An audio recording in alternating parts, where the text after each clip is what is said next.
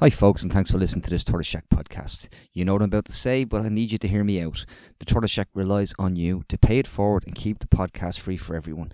So if you can spare the few quid, it's less than the price of a pint nowadays, and it helps keep the mics on, lights on, pay the bills, and keeps the conversations like the one you're about to listen to keep happening. There are thousands of you listening. We just need a few of you to join us at patreon.com/Tortoise Shack. The link is at the top of the podcast you're listening to right now. Podcasting has become very corporatized. Most podcasts in Ireland are fitting into only two camps, and we're kind of an outlier. We've always been activists first and foremost, and we also believe this medium should be respected and not turned into some advertising hoarding for corporate interests.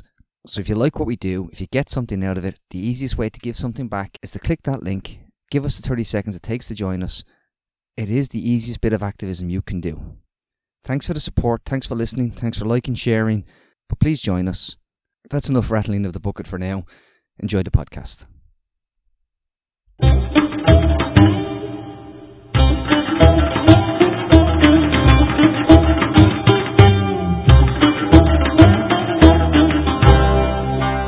Hello everyone, welcome to Palcast, a podcast brought to you by Yusuf Al-Jamal and my co-host Helena Coben from Washington DC and producer Tony Groves. We're very delighted today to have Irish TD Richard Boyd Barret joining us from Dublin. Today we will talk about Palestine and what's happening in Gaza, the genocide in Gaza. Today is November 24, the first day of the humanitarian pause, quote unquote, taking place in the coastal enclave for hopefully at least 4 days.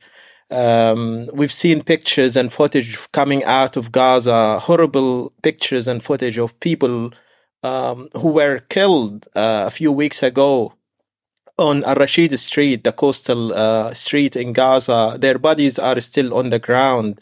Their bodies started decomposing, unfortunately. We've seen pictures and footage of huge destruction in Gaza City and Jabalia refugee camp, where entire, streets, buildings, apartment buildings were leveled to the ground by the Israeli army. We hope that this ceasefire will bring some peace to the people of Gaza after they've seen much destruction over 48 days. We will talk about this with Richard today, and hopefully we will bring to the light the people of Gaza who have been suffering immensely over the past few weeks. Welcome, Richard, and very happy to have you with Helena and Tony too. Yusuf, thanks very much. Thanks to Helena and Tony and to the Echo Chamber podcast. It's great to be here with you to have a chat this afternoon. Thank you. I think today I will let Helena ask the first question. What about that, Helena? I think the situation on the ground is very dire. As I said, we've seen a huge destruction on the streets of Gaza, entire buildings. I think Gaza is literally, Gaza City and the north are unlivable. So, Richard, it's great to have you with us. Really appreciate everything you've been doing at the Irish Parliament there. And want to tell you that here in our Congress in the United States, the support for Israel's assault against Gaza has been so strong. And we just currently now have, I think, around 32 members of Congress who are calling for a ceasefire, a real ceasefire, not just this humanitarian pause. So could you tell us what's happening in your parliament there?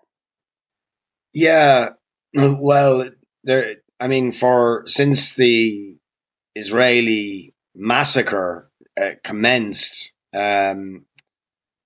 after October the 7th in Gaza, the issue has been very intensively discussed in the Irish Parliament, and there have been many, many protests on the streets in solidarity with the people of Gaza and Palestine. But I suppose the discussion and the narrative has changed in the weeks since all of this started. At the very outset, sadly, in my opinion, the government and much of even the opposition went along with what I think is a false narrative, which suggested that Israel had a right to militarily attack Gaza in response to October the 7th. And this is something that certainly People Before Profit, my organization, challenged from the very, very beginning, as did many, many protesters, because of course, we all deplore any loss of life, but we understood that the events of October the 7th were a tragic inevitability as a result of the policies that Israel has pursued of persecuting the Palestinians relentlessly for decades.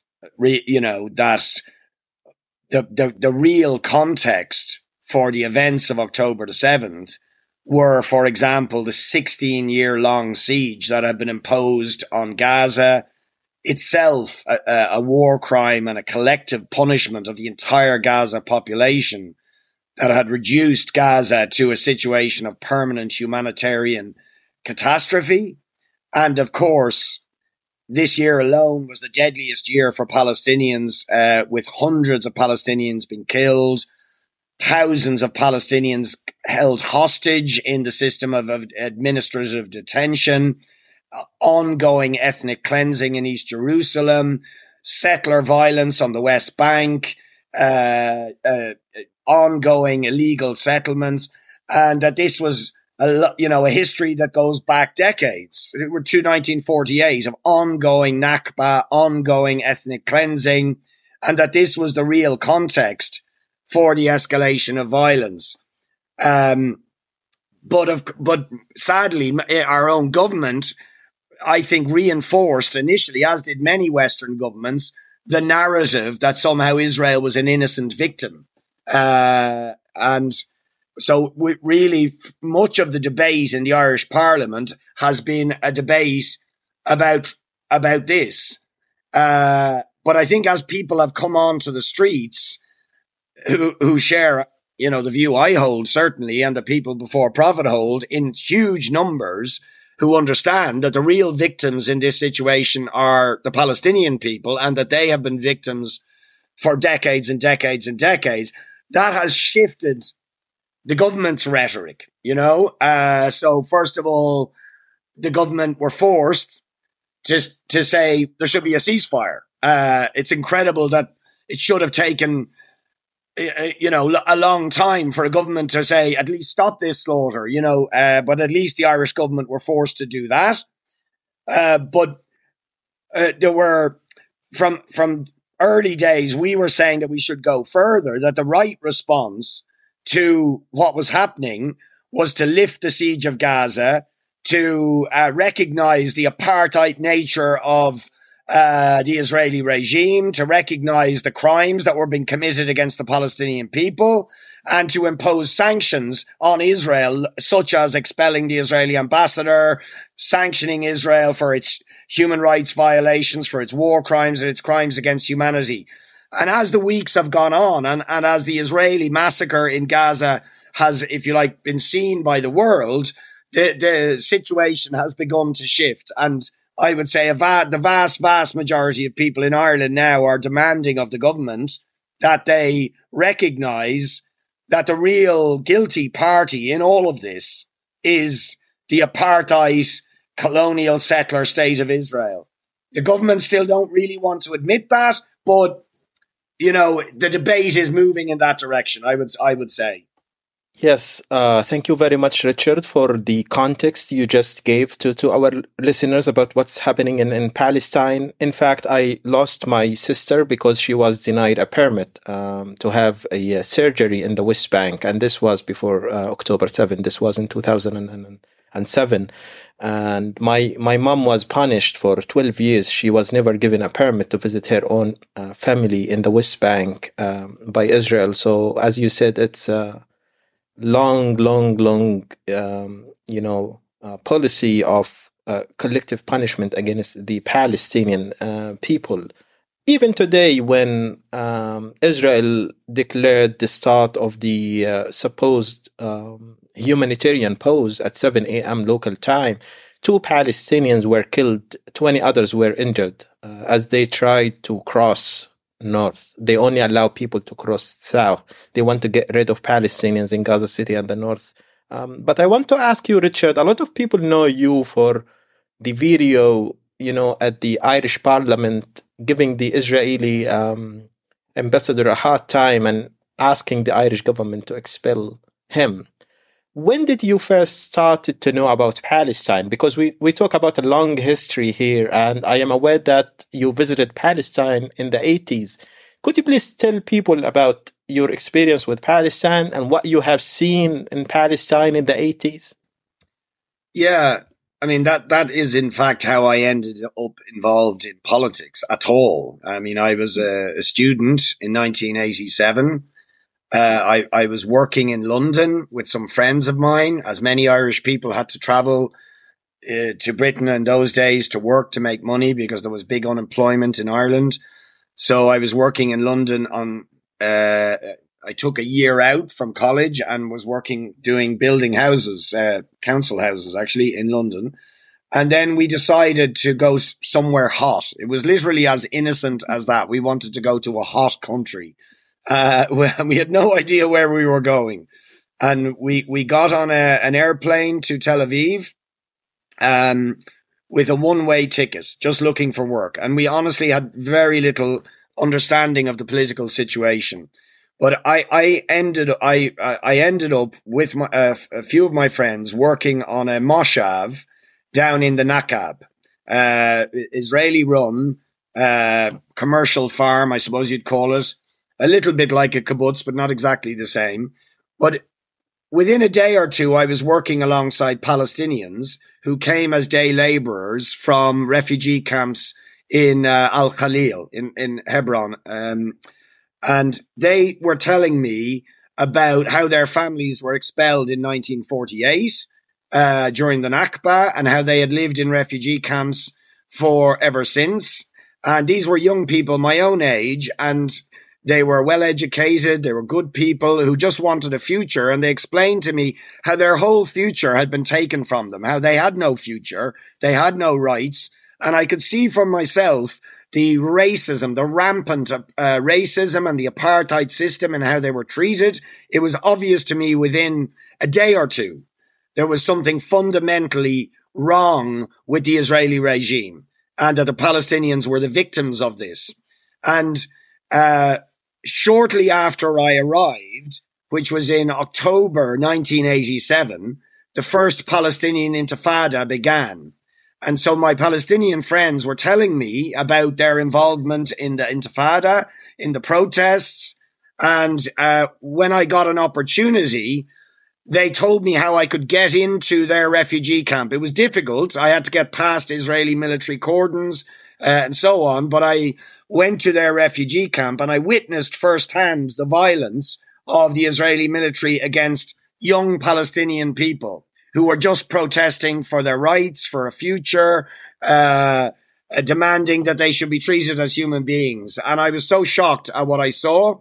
And then I began to understand the terrible plight of the Palestinian people. And when later, I was in the country altogether for about nearly a year, and I saw many things. I saw many horrors visited by Israel on the Palestinian people. So when I came back to Ireland, I felt I had to become an advocate for the cause of Palestine. And I always understood from that moment that Israel was not a normal state, that Israel was a fundamentally apartheid state that was built on a terrible crime against the Palestinian people. So that's how it began. So a trip to Tel Aviv radicalized you, Richard. Yeah, well, I always say I went to Israel, but I came back from Palestine. So in a very short time, I learned the truth of Palestine.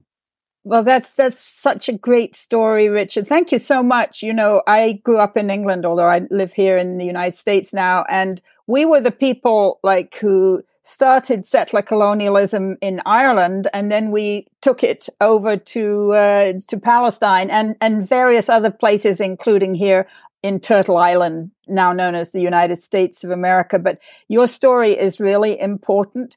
I'd love to know, since Ireland is a part of the EU, and we've seen Claire Daly speaking up at the EU in a really powerful way. Do you think the European Union is going to finally come out and call for a ceasefire?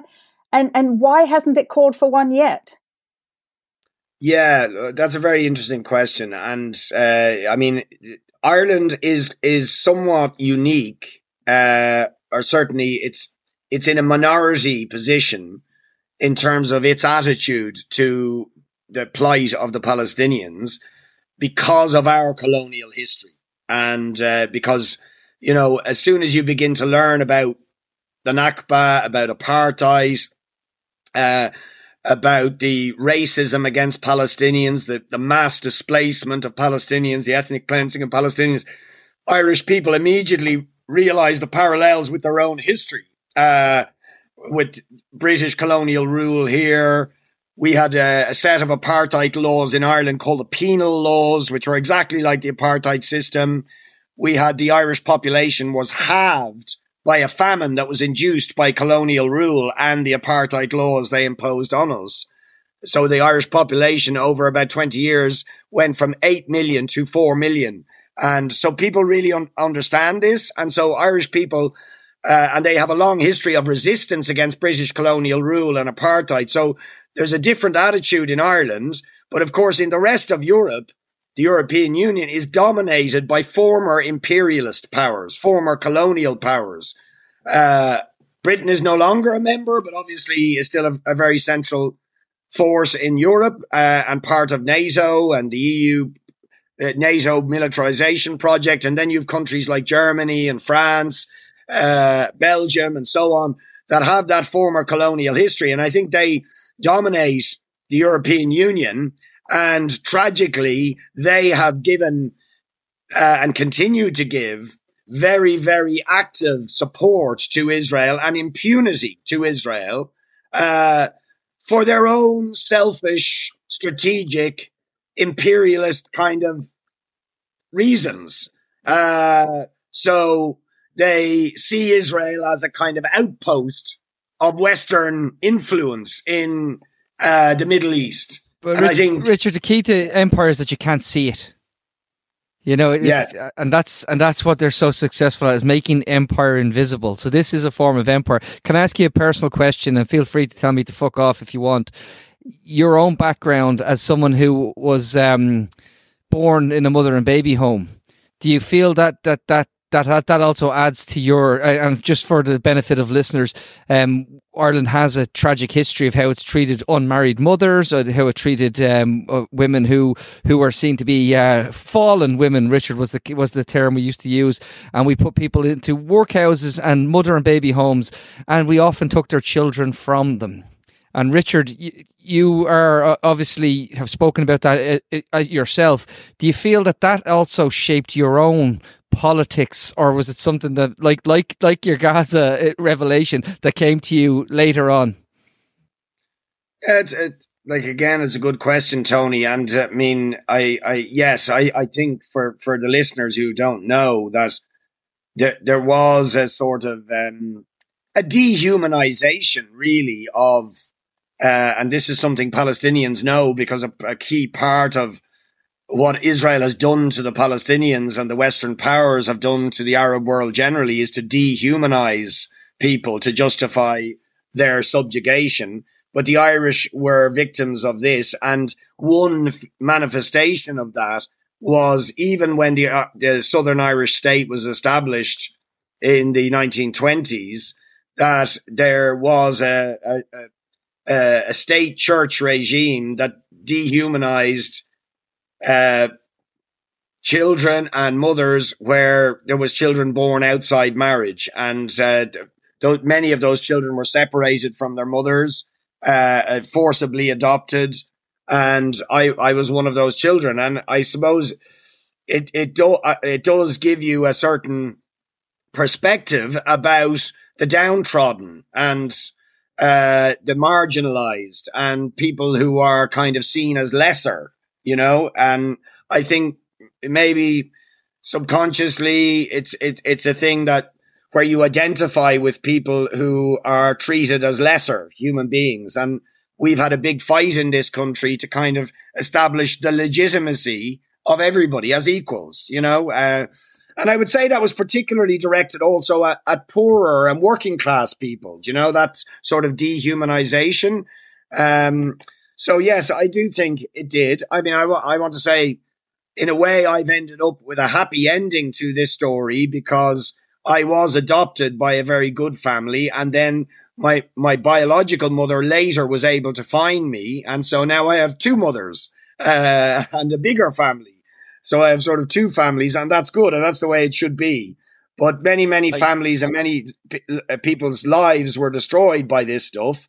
And I do think there's a parallel there with the way in which the sort of lives of Palestinians have been wrecked by a system of dehumanization, which is what the apartheid regime is.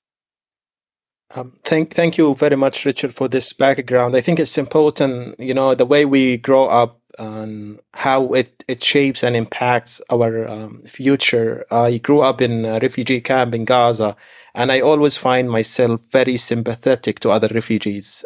That's my own experience. 2 years ago, I contributed to a book called A Shared Struggle, which you wrote a blurb to on Palestinian and Irish political prisoners, hunger strikers. And one of the prisoners, Palestinian prisoners, lost his life, Khader Adnan.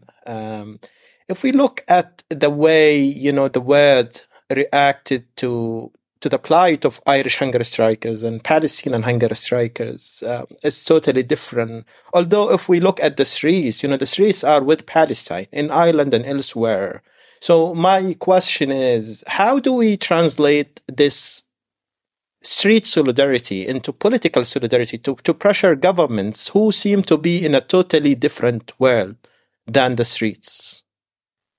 Yeah, well, look, the first thing I do want to say, especially at this very, very difficult time for the people of Gaza and the people of Palestine and, you know, all that they have suffered and are suffering, I do want to say that despite this, I think we are winning the street. We are winning the hearts and minds of millions and billions even. You know, that slogan, in our thousands, in our millions, we are all Palestinians. I think we can now start to say in our millions, in our billions, we are all Palestinians. Because I think the understanding and the identification of people, ordinary people across the world with the Palestinian struggle and with the oppression and suffering that they have endured is growing all of the time and is putting huge pressure on the political system. So that gives me great hope. But as you say, there is I would say a relatively thin layer of the political elites and of the corporate elites who have a vested interest in protecting the Israeli project, the Zionist apartheid project.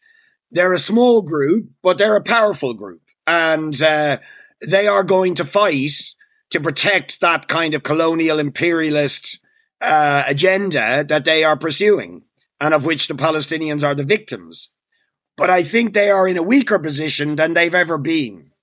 And even in the United States, you can see that, because obviously the main sponsor of Israel, without which it could not survive, this regime could not survive without the sponsorship of the United States, the military and financial support.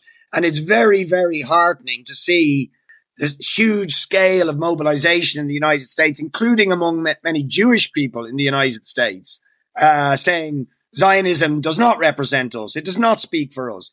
So I am confident that we are winning. It can't come a moment too soon for the Palestinian people, but I think things are changing. And in Ireland, obviously that's going to involve political change, But at the moment, we are a year away from an election in Ireland where the two political parties that have dominated the Irish state and who have failed to act against the apartheid state of Israel, even though the people have demanded again and again they should act against them, those two parties may well be removed from political power in Ireland. And there is a very, very good chance that they will be replaced by parties of the left who will be much more willing to take action against the apartheid state of Israel, to support, as they should, the boycott, divestment and sanctions campaign, to isolate Israel the way apartheid South Africa was isolated. So that's where we need to get to. We need political change in the Western world, in the United States and in the European Union, which eventually forces governments to isolate the apartheid colonial settler state of Israel. And if that happens, just like apartheid South Africa, the ability of that Zionist project to sustain itself, I think, can be undermined. And I hope that can happen soon, because there is a huge scale of a movement around the world which is putting intense pressure on Western governments. So we have to build a movement, but I think that change is possible, and it's something we can see and hope to see in our lifetimes. Yeah, thank you, Richard. I think that we can, but we obviously all need to carry on working as much as we can to first of all, get the ceasefire. And then for me, the next essential step is to end the occupation. That a ceasefire and things just returning to how they were on October 6th is not at all satisfactory. In fact, the people of Gaza cannot return to what happened on October 6th because, most of Gaza has now been destroyed and the people are in a terrible, terrible situation.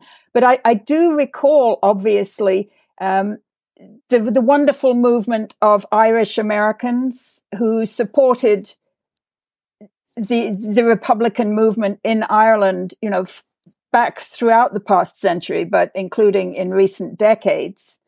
And, I'm just hoping that movement can join with... Yeah. And it probably already has joined to a certain extent with the Palestinian American activists, with the Jewish American activists, with the whole broad spectrum of activists in this country who have been calling for a ceasefire. I guess my concern is that once we get a ceasefire, people will think the work is finished.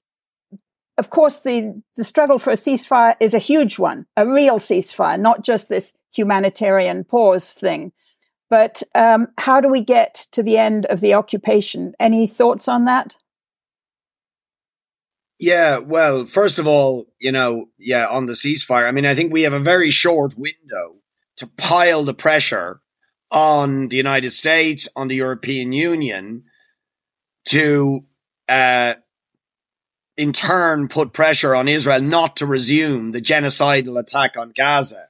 And that's why we mustn't we mustn't slow down. We have to escalate the pressure in the coming days, because it is horrible and terrifying to think that this could all start again in 4 or 5 days' time. And really, you just shudder to think what could happen if this resumes again. So that's the immediate, but you're absolutely right. I think part of it trying to ensure that it doesn't start again is to say going back to the status quo before October the 7th is no good. It is the status quo that led to October the 7th. It is the status quo that has led to the massacre in Gaza. And unless we address that root problem of colonial settler regime, of apartheid, of ethnic cleansing, the ongoing Nakba against the Palestinians, then the violence will keep coming back. It will continue to get worse. And that's the argument we have to win. I think we are winning it with millions, if not billions of people, but we have to put that pressure on governments. And if governments aren't willing to do it, we have to impose it ourselves. And I think here the analogy, and no historical analogy is perfect, but to give two analogies, in Ireland, you referred to the hunger strikers in the conflict we had with Britain. When I was a teenager, the Irish were still the subject of racist dehumanization in Britain, right? The sort of the racist stereotyping and dehumanization of Irish people was still a fact even when I was a teenager. Today, you don't get that in England anymore. It's very interesting how it's changed. And that has changed because of the struggle in Ireland, of people in Ireland, and because of the movement of solidarity with the Irish people, the work of the Irish diaspora in Britain and the United States, advocating for the Irish cause and challenging all the racist stereotyping that the British sort of colonial mentality had used to justify the oppression of Ireland. So things have changed dramatically. The Irish situation, by the way, is not finished. There is still sectarianism and a colonial presence in the north of Ireland, but things have dramatically changed in favour of the Irish from a very dark place only 30 years ago. So that should give hope to the Palestinian people. Things can change, and they can change quite dramatically. And the other example, obviously, is apartheid South Africa, which was a horrendous regime. And it was supported by the United States. It was supported by Britain. It was supported by all the Western powers. But the resistance of the Black South African people, along with a big international movement of solidarity, of boycott, of divestment, of sanctions, brought that regime down. And a lot of that successful mobilization to achieve that end was done despite governments, not because of governments, but despite governments. So in Ireland, a very important factor in Ireland imposing sanctions on apartheid South Africa was a group of retail workers from a place called Dunn Stores. It's a supermarket chain. These were very low paid workers. But at a certain moment in the mid-80s, a group of these workers said, we are not going to handle South African goods anymore. And they were sacked for doing this. And they went on strike for 2 years. And huge numbers of people supported them. And eventually their action forced the Irish government to impose sanctions on apartheid South Africa. And Nelson Mandela famously said, in the aftermath of the end of apartheid, he said, I knew when I saw white Irish workers going on strike against apartheid that we were going to win. And it was a very important moment because suddenly the solidarity had become so effective. And so when you look at, say, workers around the country, in the United States, some in Belgium, and other places, saying we are not going to handle military exports from Israel, or we're not going to touch Israeli goods, or we have a bill in the Irish Parliament which has been passed, not given effect, but saying there should be no trade with the occupied territories. These kind of things can deal a decisive blow against apartheid. So I think this is the kind of momentum we need to build, and I am confident we can, but we need to keep building for that kind of action. Richard, I promise this is my last question, but it is very much a problem with Ireland.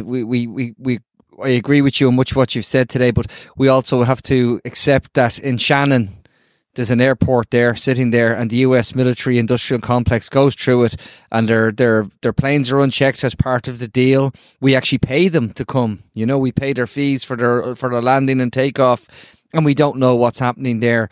And we've been dishonest kind of in broad about how long this has been going on for, whether it was Afghanistan, whether it was Iraq. We know reports of rendition flights that have used Shannon. We've seen all of this. So, while Ireland is a neutral country, and long may that reign, we're also, that part of us, there's a little link there that's a chain in the military industrial complex, and we need to face up to that. How do we bring more attention to what's gone on in Shannon? Yeah, well, we brought a motion into the Irish Parliament this week which called for two things. Well, actually, a number of things, but two of the central things were to break all economic, political, and diplomatic ties with the state of Israel for apartheid and for genocide, and also to end the use of Shannon Airport by the US military because of their support for Israeli genocide and apartheid. Now, we didn't win that vote, but it was quite close. It was about 50 votes to 83. So, close in the parliament, but I think a majority of Irish people supported us. And that is a change. That's a significant change. I mean, in 2003, I was involved in organising massive demonstrations against the US-UK-led invasion of Iraq. And as part of that campaign, we had big protests about the US military using Shannon Airport. But we didn't stop them. But I think we are quite close now to overturning the policy of the US military presence in Shannon Airport. That again needs political change, but I think we're winning the battle of hearts and minds with public opinion on this issue. We've more to do, but I'm confident we can win it. And it's interesting, the Irish government have tried to use the Ukrainian crisis as a way of trying to rehabilitate the reputation of NATO and of Western imperialism, and have tried to push us to get more involved with NATO. But the Irish public are having none of it. You know, they are rejecting this.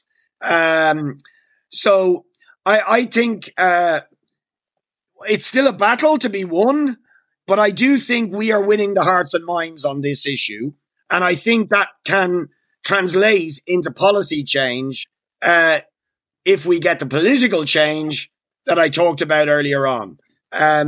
So again, it is a battle like all of these things, but I believe that change can come. But we do need to highlight this. We need to highlight again and again for young people, for example, who may not know about the US military presence in Shannon and how that can be linked to support for the horrific apartheid, genocidal policies of Israel. Thank you, Richard. I want to go back a little bit in the conversation and commend what you and Helena said about the role of the Irish diaspora in the United States. I was in Connecticut, I believe, 4 years ago, and I saw the only monument for Bobby Sands in the United States in New Haven, Hartford. That brought much, light to my heart as a Palestinian, but also it speaks of the importance of the role of the diaspora, the Irish diaspora, both in Ireland and Palestine. My last question to you is about our friend Zach, who's still, in Gaza. He's stuck in Gaza. He's Irish Palestinian. His family was able to evacuate, but he was not able to do that. And, the justification for that is very ridiculous, that he did not get the approval by relevant authorities. I don't know what that means, but as a friend and Irish TD, what can you say and what can you do about it? Well, again, this week I brought up Zach's case in the Irish Parliament, and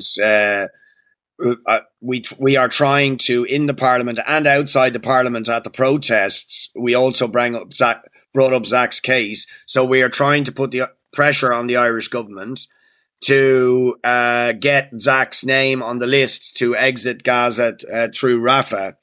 And it is, we've highlighted as part of that, there's so much talk about hostages being taken. And we are saying, who are the hostages here? Israel is in effect holding an Irish citizen and other Irish citizens hostage. And it's an outrage. And our government should be outraged at this, that Irish citizens are being held hostage by Israel, as of course our 2.3 million Palestinians in Gaza are being held hostage for 16 years. And so we are putting all the pressure we can to say bring Zach back. And we've been saying that at the protests, and I hope that will yield results. It's an important test for our government that they would fight for Zach. He's a friend, he's a comrade. I've been on many, many protests with Zach over many years. So there's a big campaign to get Zach back. And I hope we can put enough pressure on the Irish government to ensure that happens. Wow. This has been such a powerful conversation. Our guest today here at the Palcast has been the Irish parliamentarian Richard Boyd Barret. And really, it's been wonderful to have you with us, Richard. Thank you so much. The Palcast is a podcast on the intersection of Palestinian politics and world affairs with our host, Dr. Yusuf Al-Jamal, our friend Tony Groves of Tortoise Shack Media, and today's powerful guest, the Irish parliamentarian Richard Boyd Barret. The Palcast is a collaboration of Just World Educational and Tortoise Shack Media, and we have a new sponsor to announce today, which is the Hashim Sani Center at the University of Malaya. Our tagline here at the Palcast is One World, One Struggle, and we're trying to embody that in all of our work. Welcome to the Hashim Sani Center. We urge everyone who's listening to this to follow the Palcast on Apple or Spotify so you can catch each new episode as soon as it drops. And please continue posting great reviews for us on those platforms. Tell all your friends and networks about the Palcast too so they can start listening. On behalf of Just World Educational, I want to thank Palcast's great host, Dr. Yusuf Al-Jamal. I want to thank Tony Groves of Tortoise Shack Media and today's fabulous guest, Richard Boyd Barret. I just want to say thanks very much to you, Helena, and to Yusuf and to Tony. And please, Yusuf, send my very, very best regards to everybody over there and let them know that you have the majority of people in this country standing with you in Gaza, in Palestine, and you can rely that we will continue to build a movement in solidarity until Palestine is free and this terrible injustice is ended. Thank you, Richard. Indeed, it's a shared struggle of the Palestinian and Irish people. It is indeed. Thanks, folks. I just want to say thank you to Richard because I know he was under pressure to fit us in this week, so I really appreciate it. And I don't want to keep going on, but it's great to work with you guys because I'm completely out of my depth on this. I am, as Richard will tell you, Billy come lately. You know, that's it.